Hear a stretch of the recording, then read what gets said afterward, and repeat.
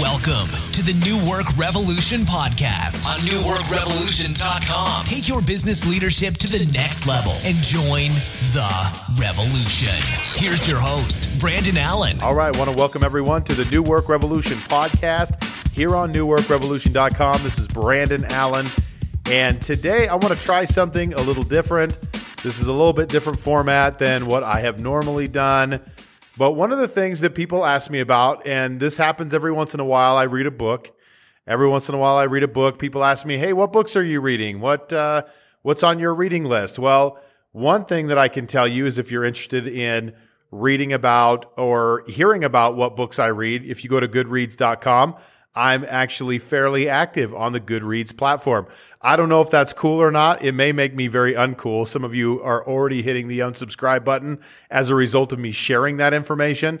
If it makes you feel better, I also still have a Friendster account for what it's worth. So there you go. But the other thing that I thought about trying is just giving maybe some thoughts and some ideas around some of the books that I'm reading. And maybe that helps you decide, like, hey, is this a book I want to read, right? Because just because I read it doesn't mean that it's something that's worth reading, right? It just means that I wasted my time on something that maybe wasn't very good. So I want to talk about some of the books that I read and go through that I think would be beneficial to entrepreneurs and business owners and leaders to help them take their next step in leadership. And so one of the books that I read a while back, and I've been meaning to do this podcast, man, it's been like 3 or 4 weeks. It's ridiculous how hard it is to record a podcast. And it's a book called The Body Keeps the Score. It's Brain, Mind, and Body in the Healing of Trauma. And so this is an MD who has studied and worked in, the mental health aspect of healthcare for a long time. And there's a lot of things that I liked about this book. And so a lot of times when I tell people, hey, I'm reading a book called The Body Keeps the Score, and it's really about, how this impacts not only the body, right? Because we think about trauma as being just a mental disorder, but it really talks about how it affects our wiring, how it affects our physical health, and all these different things. And I really became curious about that. I mean, number one, at my age, and I'm in my mid-40s now, I've unfortunately known far too many men around my age, people that I went to high school with, college with, and I'm not talking about like 1 or 2 people. I'm talking about probably at least a dozen men that I've known over the years who've taken their own life. And they've taken their own life because of things that have happened to them in their past, things that are now manifesting themselves and expressing themselves physically for them. And there's a real danger for people with regards to, how they process and deal with trauma, especially for men, because as men, we're told, hey, don't express your feelings. Don't be weak. Don't be a pussy. If you cry or whatever, that's weak. And so, these are things that I've battled my entire life, and they've expressed themselves in ways that sometimes have not been healthy, not only for me, but also for people around them. And I really think that, the ironic thing about, my life as I look at the progression of kind of how I got here, people always laugh about the fact that I have 4 daughters, but, I think God gave me 4 daughters for a reason. And it was really for me to really reckon with myself about what kind of a dad did I want to be for my own kids, and where do I need to get healthier in my own thoughts, feelings, and attitudes in order to be the kind of dad that I wanted to be for them. And that knowing that how I showed up early on in my fatherhood was not going to be helpful for my kids, and I wasn't going to be the kind of dad that they needed. So I really thought about that. But what does this have to do with you? I think there's a lot of elements here that I want you to just think about and maybe chew on for you. And look, my story is not your story. Everyone has their own history, their own things that have been traumatic for them. My trauma is not your trauma. Your trauma is not mine. And I'm not trying to say that, this is all the same, or I'm not trying to put people into a box that maybe they don't belong in this situation. But this is something that I've been working on, my own mental health, for a couple of years now specifically. And when I say working on it, I'm talking about working with a therapist, working through specific things that have happened in my past to figure out, Where can I create better pathways, better patterns of behavior that will serve me not only today, but also serve me in the future? And by servicing that area of my life better, how does that impact the people around me for the better? And how do I create that aspect? And so I think about, what that means for entrepreneurs and leaders. And there's one thing that I know. Some of the most successful people that I know, some of the most funny, engaging, driven people that I know have the worst sorts of trauma in their lives. And there's two pathways I think that trauma leads people in a lot of ways, and I'm oversimplifying this for sure. But there's two main pathways that I see. Number one, the trauma suffocates them, it defines them, and they become just, they really have a hard time expressing who they are, and they kind of shut down and they shrink. And then there's the other kind of person, and this is the category that I fell into, is I didn't want people to know what had happened to me. I didn't want people to know that I was impacted. I didn't want people to know that I struggled.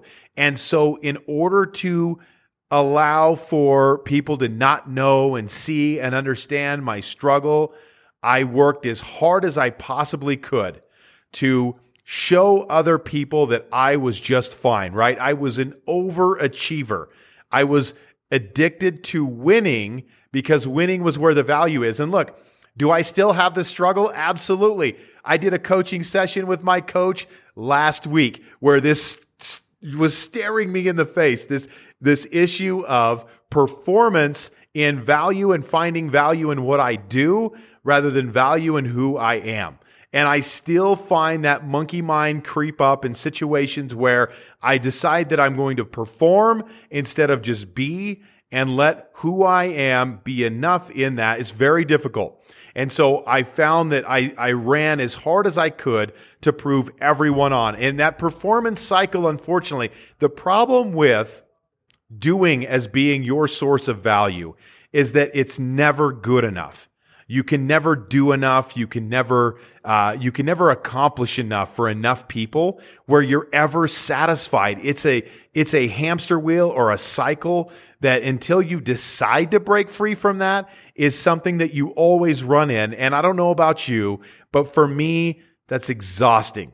It's exhausting to show up that way and perform that way. And so when I think about this, look, for those of you who are leaders and entrepreneurs who influence other people, if you want to be the best leader you can be for other people, you've got to be the best person that you can be for yourself. And God gave you a specific set of talents and abilities and experiences that shape the best of who you are. And the great thing about this is no two people have the same walk in this life, which means that no two people have a similar orientation towards their greatness because it's always just a little bit different. How you are and how you operate and how you show up is just a little bit different than another person. Now, there may be some similarities to someone else, but the total picture is always going to be something that's a little bit different, and that's your competitive advantage. And so the reason why I bring up The Body Keeps a Score is, number one, for you. And for your own personal trauma, for those of you who have gone through trauma, for those of you who've had things that have happened in your life that continue to hold you back, this is a great book in just reading through this. And number one, recognizing that, look, number one, you're not alone. Number two, sometimes the things that you do and the ways that you behave are so automatic and so ingrained in your wiring that it's an automatic response. It's just like blinking or breathing or anything else. And I think sometimes we get into a pattern of shame over our own behavior, but it's behavior that is so wired, right? Those pathways in our brains are wired in such a way that we naturally show up and behave certain ways. And the reason why we did that, right? And this is so helpful to understand. This is something that I've had to realize is that the way I show up and the way that I am was born out of something that was for my own survival. Everything that I do that is not a good habit for me was born out of something that was necessary for my own survival because our brain is wired towards survival. But the problem is that now I operate out of a space where there are threats that don't exist. There are threats from 30, 35 years ago that are no longer real, but I still operate as if they are. And everyone who's engaged in trauma has these survival mechanisms that they've created that help them survive something that was horrific or very difficult or very challenging. And now you're left with those behaviors that continue on that are now just very natural and automatic responses to situations that our brain will misread and say, oh my gosh, that's the trauma. Okay, this is how you react. And then we automatically react that way.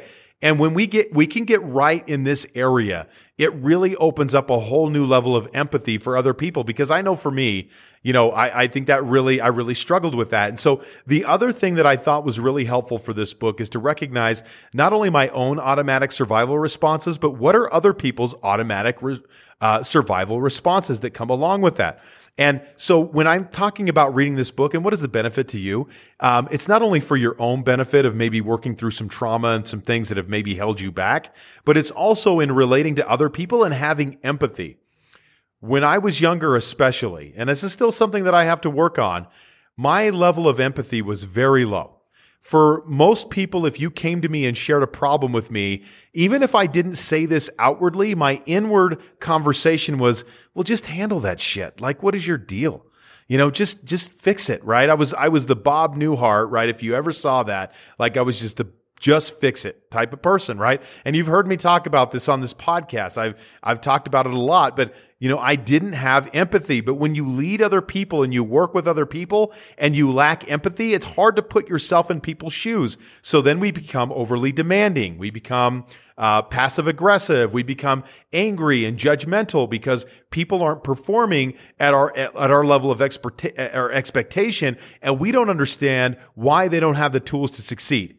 When I read a book like this about The Body Keeps the Score, listen, not only does it illuminate my own trauma, but it also makes me recognize that people have some pretty damn horrendous experiences that they never talk about. Sexual abuse, physical abuse, whatever it is, right? Psychologically traumatic situations. There's a lot of different things that people experience that I have no idea about that they don't talk about.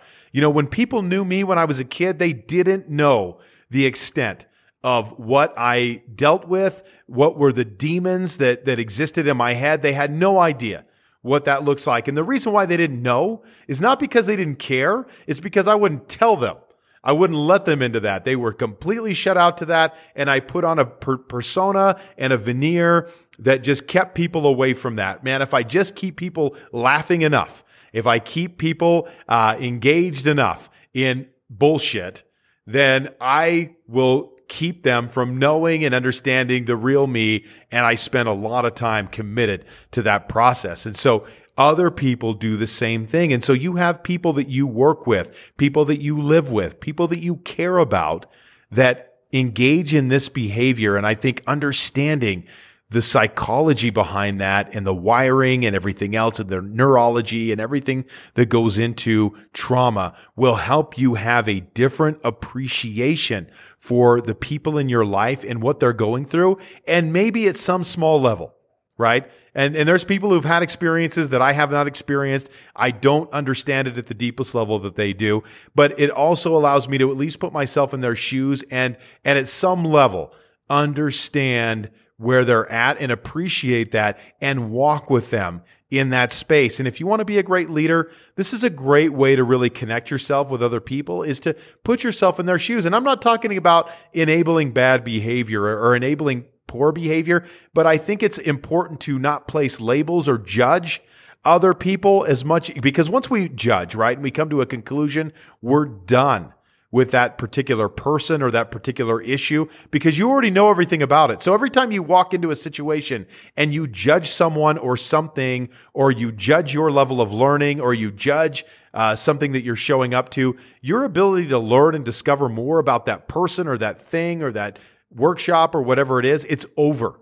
And I see people walk into a training scenario where they act like, I already know everything. And if you already know everything, guess what? You're right. There will be nothing else to learn because you already know that. But if I already know that someone's stupid or lazy or uncommitted, guess what? I'm right. There's no way. I've already drawn that situation to a final conclusion. Case closed. It's over. There's nothing new to learn in that situation. And if I do learn something, it's going to be by accident or it's going to be fortuitous because it won't be by my hand. And so this is where that judgment can be really unhelpful. And so I think sometimes understanding where people get tripped up, why they behave the way they do, what really drives that will allow us to stay open-minded and in a learning mode with other people so that we can learn and grow and understand them as well as ourselves, right? And look, how many times do we place judgments on ourselves? And then guess what? You're absolutely right. I mean, if you're a failure, if you're lazy, whatever the thing is that you tell yourself over and over and over again, right? We all have those things. Then you will show up that way. You have no choice, right? The conclusion is made. You have already closed the case on that particular situation. And so the last part about this is how we relate to our gifts. And I think an understanding trauma and understanding like our mental health and how that impacts people. For me personally, and I know for people, whether you're someone who's maybe underdeveloped and underachieves because of trauma, or if you're someone who overachieves because of that, right? They're both symptoms of the same thing. And the thing is that we have allowed our greatness to be diminished in this area. And for an overachiever, it's like, well, how could you say that I'm diminishing my greatness by overachieving? But for me personally, I found that at times I've operate or work in things that I can do, but they're not the best service to my purpose and they're not the best value creation to other people. They're all driven by my ego. And so I say yes to things or I engage in things and I do things that are purely ego driven, but they're not purpose driven. But they're driven by that need to overachieve and to show people that, man, I don't want to look weak. I don't want people to think I can't do things. So I got to go out there and I got to perform and I got to prove of people otherwise. But on the other side of this, look, is the underachiever, the underperformer. And in that area, they think, well, God, my ego is not involved here, but your ego absolutely is involved because you're more committed to fear and doubt and worry and scarcity than you are to seeing what's possible in your own value creation. So instead of oversharing your gift, you undershare your gift with the world. And now you've deprived all these people of your greatness because you're scared of what will happen if you play at that different level. And I'll tell you this right now, as I'm talking about this, I'm not judging that. I'm not. Because you've got these two pathways that we operate on that are really, two sides of the same coin. And I'm not judging that because I understand it. But the reality is until we reckon with those things and we cut away and we become secure with who we are and our own personal being, it will hold us back in our ability to be the best versions of ourselves, to then allow that to express our purpose and then allow that to create impact in all the different relationships that help drive us either personally or professionally. And The Body Keeps the Score. It's a little bit of a longer read. It's not terribly long. And look, and I would really say, as in reading this book, I found it to be very interesting. And I'm not like a medical professional. I do have a strong desire to understand how people operate and how people function and why they show up the way they do. That is a passion of mine. But look, if this is something that resonates with you, if you found that, look, there are some patterns of behavior that do not serve me currently, right? And I'm not judging that. You get to decide what that is. If there are patterns of behavior right now that do not serve you, what is driving that? What could be behind that? And is that potentially a function of something that's happened to you in the past that looking at talking with a mental health professional about would be able to do that? Because, in terms of coaching, coaches are not therapists. We are not qualified to do therapy. We're not qualified to talk about your past. We don't do that, right? We stay in the here and now and what that looks like for the future. But as soon as someone wants to delve into their past and their past hurts, that's where I start to recommend as a coach that they begin a journey with a mental health professional and they seek out that advice, because that is not an area that I'm qualified to talk to someone about. And so think about that for your own journey. Where have you seen that show up for you? Do you have people in your life that maybe understanding that would be helpful for you? I thought this book was just really awesome in outlining just different modalities, different treatments, different ways of looking at things besides sticking people on pills and hoping it all works out, right? But getting to the root cause and the underlying issues that trauma creates, and what are some out-of-the-box ways that people are looking at healing trauma right now, and how does that just help you to create a better appreciation not only for yourself, but also for the people around you and the world around you. So that's kind of my synopsis of The Body Keeps the Score. Now, here's how you can help me.